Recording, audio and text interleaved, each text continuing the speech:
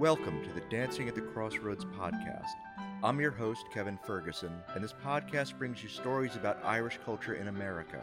We'll spread out around the country, but we'll begin and often return to East Durham, New York, where this podcast has its origins as an outgrowth of the PBS documentary of the same name.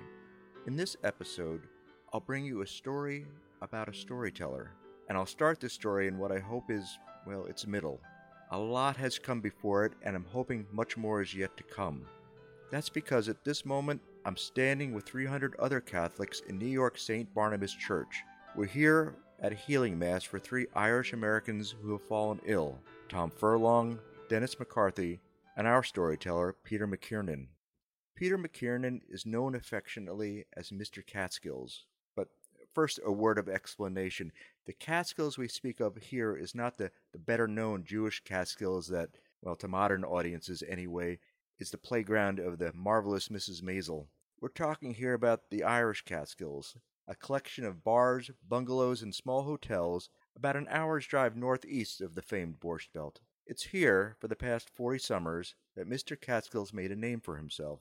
I've known Peter for much of that time, and while we've never been especially close, he's always been very generous with his time. He sat for 3 interviews, the first in his Brooklyn apartment in 2011, the second on the drive up to the Catskills in 2013, and the third in the Catskills themselves in 2014. What emerged from those talks was a different Peter McKiernan than the one I had known. Like most, I had known Peter both as a guitar-strumming balladeer. Well, how do you do, young Ray McBride? And as someone who can pack a dance floor by playing up-tempo Irish country tunes. With your mandolins, fill up the hole. Gotta try left, you kill them all. Just like you, Ireland. But I met another Peter McKiernan in those interviews. Peter, the proud historian and defender of the Irish Catskills. As I mentioned, he's been playing the Catskills for 40 years, but he's been spending his summers there for 60. In 1958, Peter's father, Hugh McKiernan, bought a scrap of land behind Bill Hartigan's Tower View Hotel. He bought a used camper, parked it out back, and the McKiernans became official summer residents of the Catskills. Sure, the camper had no electricity and no running water, but it had a few luxuries the McKiernans didn't have back in the city, namely fresh air and open space. I was 8 years old. We came up from Astoria, from the city, from the concrete, and the natural beauty of the area was the thing that struck me as I remember. I mean, it was a long time ago, and the difference between the Catskills and the city was, day and night. You're in another planet. And going up on the bus with my mother, if I go to the Port Authority in New York and smell the fumes from the buses, it brings me right back to the time when my mother and I would take the bus up. Eventually, my mother would bring some of the kids from the neighborhood up with us. So it would cut the tension between me and my brother, who was 3 years older. We'd bring, for instance, one of my friends. And when we were kids in the city, we'd play stickball all summer long. That was our thing. And I loved to shag fly balls, and so did my buddy. My brother would go behind the resort we were staying. They had a big football field, which we didn't have in Brooklyn. We had a narrow street with cars on either side, and my brother would hit them out to us. And we would shag fly balls all afternoon for maybe 2.5 hours, 3 hours, just one fly after the other, making circus catches, this and that. And then after we'd finish that, we'd be all sweaty. We'd run to the pool, which is another thing we never had in Brooklyn. There was a pool. And we would stay in the pool 6 hours straight. My mother would come, our lips would be purple. She would yell at us for being in the pool so long, but it was great. It was great. And I remember there was a waiter there at the Hartigans that used to hop the fence with one move, one motion, just hop that fence. And we wanted to be that guy. Peter's mother, June, had her own reasons for heading to the mountains. My mother And my mother was grew up in the Depression, and was from a large family. Nobody was wealthy. Not that we were poverty-stricken, but we were not wealthy. And we came up to the Catskills, and my mother was so thrilled. The very first morning, I remember it like it was yesterday. The Irish waitress with her accent asked my mother if she wanted orange juice or tomato juice. And my mother was looking at us like, I don't believe this is happening. That somebody is asking me for a change. What kind of, not do you want juice? What kind of juice do I want? Tomato juice or orange juice? She was so thrilled with that somebody was serving her a meal instead of her serving us a meal. It was, that's what she loved about the Catskills, that she didn't have to cook. It was also in those early years that Peter was first exposed to any sort of Irish culture. For although his father had grown up in Ireland, the rigors of that upbringing tempered any sentimental notions about the homeland. Ireland was hard for him when he lived in Leitrim. He was living with his cousins. His mother died when he was born, so they sent him to Ireland to be raised, and he didn't even have his father there. He had nobody there. So it was a tough life for him. He was delighted to come to America and didn't speak about Ireland. Never cared to go back. If he hit the lotto, he wouldn't have went back because he had nothing to go back to. So we didn't really have the culture in our house. But when we came to the Catskills, we got it. For Peter, that culture included dancing to live music in the Tower of U's bar. This was the first time, I used to sing with my mother with the radio, and we'd hear all the songs. But to see a live band, a 5-piece band, Happy O'Brien playing banjo, guy on the saxophone playing the Stacker Barley, and Happy O'Brien playing it there. A girl singer from Ireland who would come out, Diana Clark from Ireland. She gave us 8x12s with her autograph. We got an autograph from a star, and she would sing, "If you're Irish, come into the parlor. There's a welcome there for you, and if your name is Timothy or Pat, so long as you come from Ireland, there's a welcome on the mat." Oh my God, it was super. And I remember the waiters would give us free soda. We'd go up and hang out with them, and then here's a Coke with the ice cubes with the hole in it. And we'd go back to the table. We got free Cokes. It was a small thing, but it was a great thing, And it was just a great thing to see a live band and the dancing. We learned our dancing without thinking about it. Stacker Barley, the Highland Fling, Shoe the Donkey, the Siege of Venice.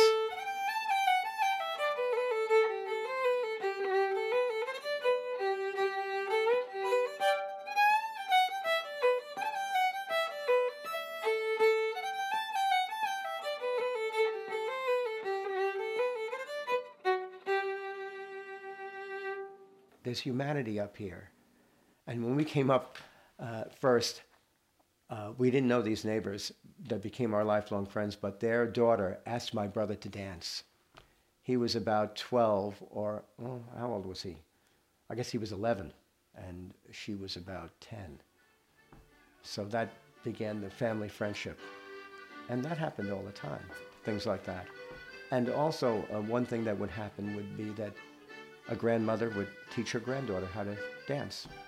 And these neighbors knew the Irish dances, and they would just bring us up on the floor and count it. 3s and 7s, Stacker Barley. 1, 2, 3, 1, 2, 3. 7s around the house, and we'd learn. And in those days, they used to have a doll dance, and whereby they'd pass the doll around. Music would stop. Whoever was holding the doll would have to sit down. And of course, the couple with the doll at the end won the contest. So my parents were in it, and they would shove the doll back and forth. And they came down to the last ones. It was my parents and another couple. And the other couple shoved the doll to my father, and he went sliding under a table. These are memories that are great. Peter's biggest discovery, though, would come about 20 years later. Traditional Irish music played as it was intended. Sometimes the traditional music was not played by the best players, wasn't played by really, strictly speaking, traditional musicians, by which I mean people that played jigs and reels strictly and knew how to play them. These guys, some of them were jazz players that read the notes. It's not the same thing. So when I started working up here in the 70s, there was one night that we went to a place and some of the great traditional players were there. Billy McComiskey, who's now the king of the accordion, you might say. And he was playing, and the music sounded better than I ever heard it. It was like, what is this music? It's so much better than I've ever heard it before.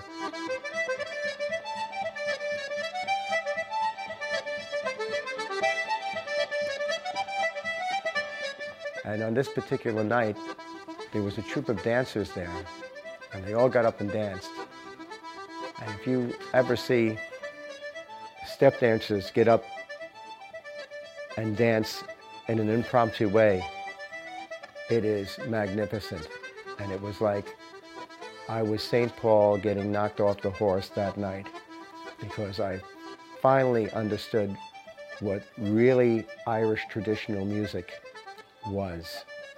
I heard it being played the way it should be played, and then I saw the dancing to complement it, and I've never looked back. It's always been a part of my life, and I love it. I love it.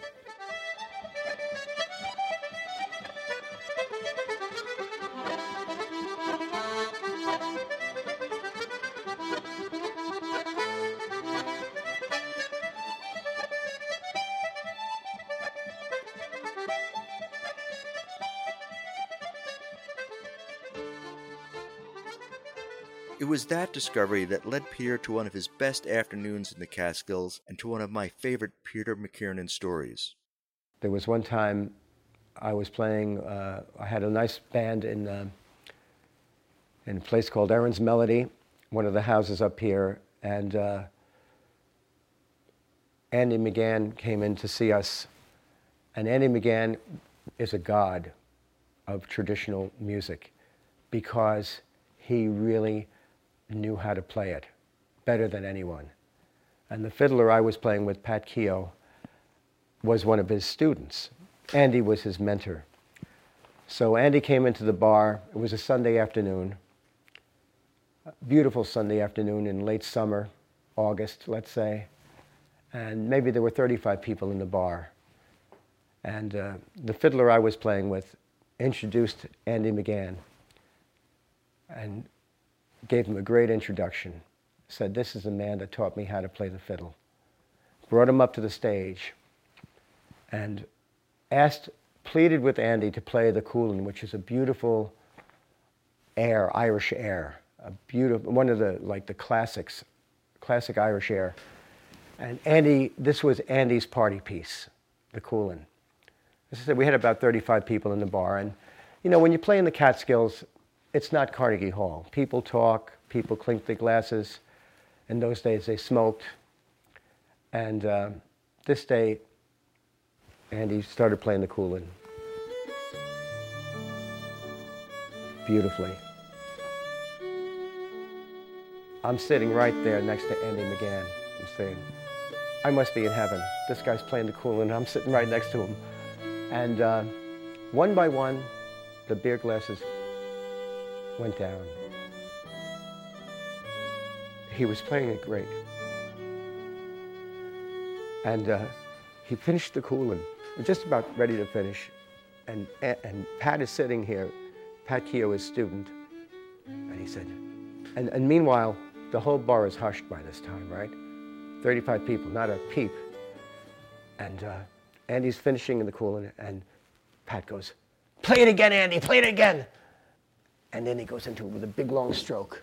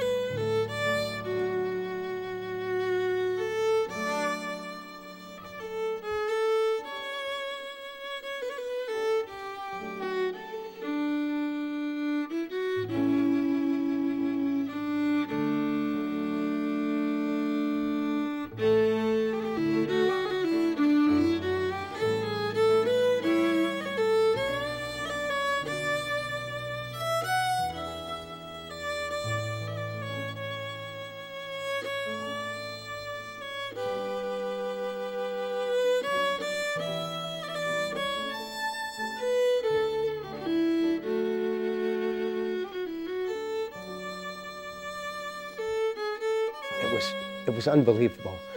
And then he's ready to finish it the second time. And Pat says to me, G, like the key of G. Jimmy Kelly's on the drums. And they go into this reel. And the place went crazy. You had to be there. It's magic. It's the Catskills.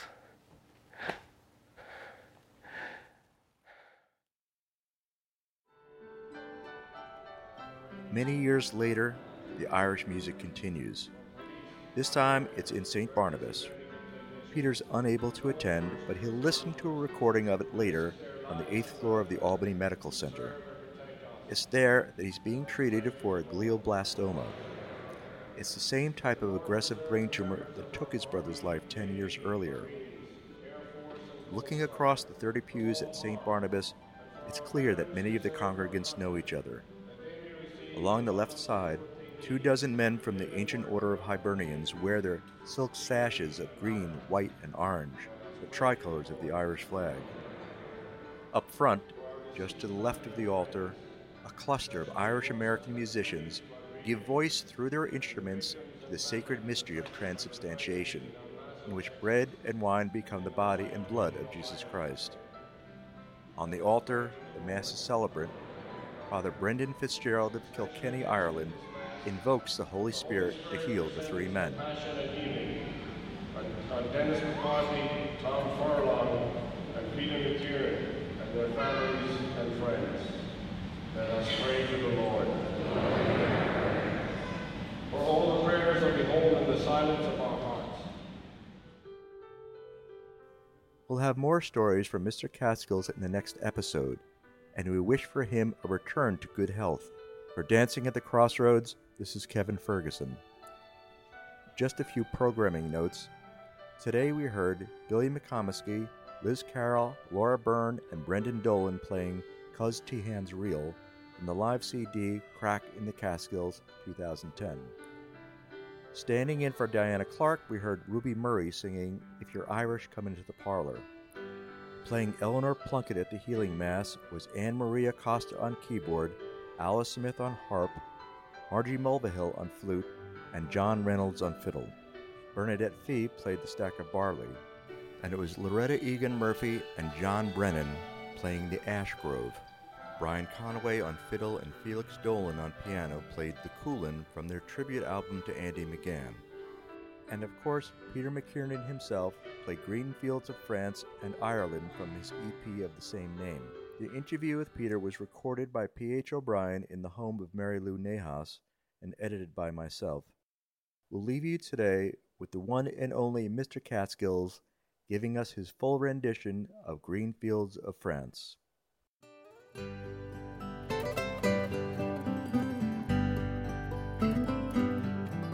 Well, how do you do, young Willie McBride? Do you mind if I rest here down by your graveside and sit for a while neath the warm summer sun? I've been walking all day and I'm nearly done. Well, I see by your gravestone you were only 19 when you joined the great fallen in 1916. Well, I hope you died well, and I hope you died clean. Our young Willie McBride, was it slow and obscene? Did they beat the drum slowly? Did they play the fife lowly? Did they sound the death march as they lowered you down? And did the band play the last post in chorus? Did the pipes play the flowers of the forest?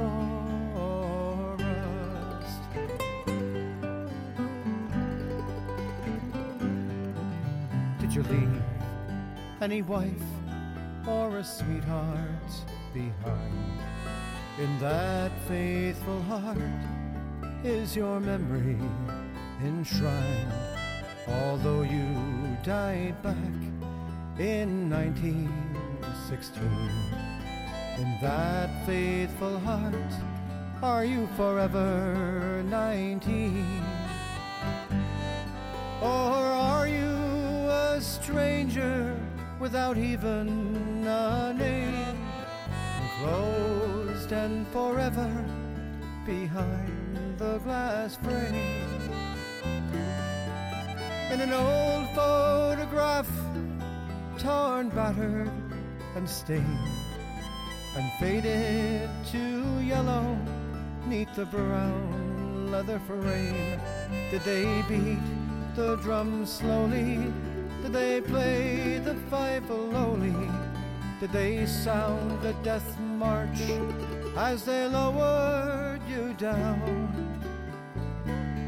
And did the band play the last post and chorus? And did the pipes play the flowers of the forest?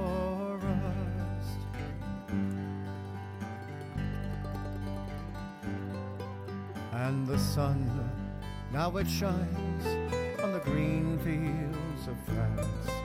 There's a warm summer breeze, makes the red poppies dance. And look how the sun shines from under the clouds. There's no gas, no barbed wire, there's no gun firing now. But here in this graveyard, it's still no man's land. The countless white crosses stand mute in the sand. To man's blind indifference to his fellow man, to a whole generation who were butchered and damned. Did they beat the drum slowly? Did they play the fife lowly? Did they sound the death march as they lowered you down?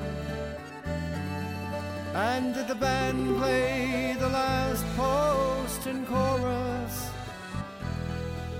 Did the pipes play the flowers of the forest?